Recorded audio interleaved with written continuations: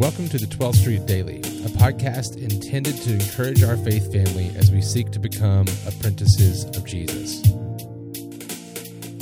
I'm Thomas Winborn, the lead pastor of 12th Street Baptist Church. Today we're breaking down the last bit of 1 Peter chapter 2, verse 4 and 5.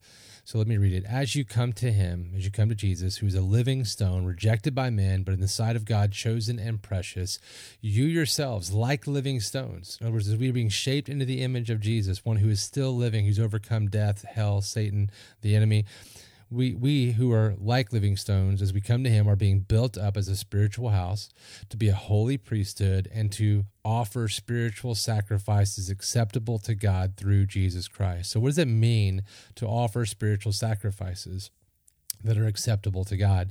Well, there's no better way to understand that than to actually go and find other places in Scripture that talk about spiritual sacrifices. So we're going to spend the next few days breaking this down by looking at other places in Scripture and let Scripture interpret Scripture for us. That's the best way to open and break down the Word of God.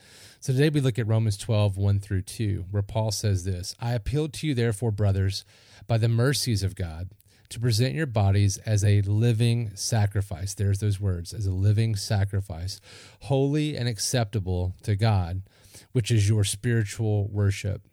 Do not be conformed to this world, but be transformed by the renewal of your mind, that by testing you may discern what is the will of God, what is good and acceptable and perfect. In other words, break that down.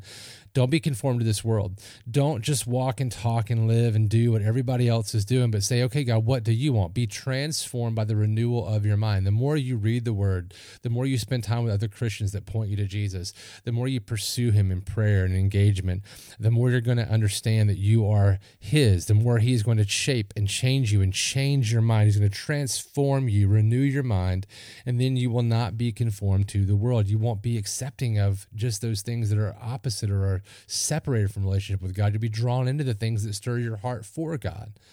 And that by testing all these things, you may then discern and understand, be able to see the difference and know what is the will of God, what is good and acceptable and perfect. Remember, the definitions biblically of what's good and evil are different than the moralistic ideas we have over here. What is good and acceptable and perfect is what draws you into a relationship with God. And what is evil is what draws you out of a relationship with God. So listen, let us not be conformed to this world, but let us be transformed by our minds being renewed through daily time with God, through his Word, and planting his Word in our brains, letting it be seeping down into our heart to change us from the inside out by the power of his Holy Spirit, so that by testing, by comparing what we decide to do and what we're thinking about doing and what we think about participating in, testing that, by comparing that with what we know is the will of God in Scripture, we'll know what is good and acceptable and perfect, and therefore we will live our lives, what we see here in 1 Peter chapter 2, verse 5, offering spiritual sacrifices that are acceptable to God through Jesus Christ. Man, it sounds like a lot, but it's really simple. Let us read the Word. Let us be changed. Let us submit to the Lord, because that is greater and better and more pleasing and fulfilling and full of joy we will be if we just live our lives in that way for his glory.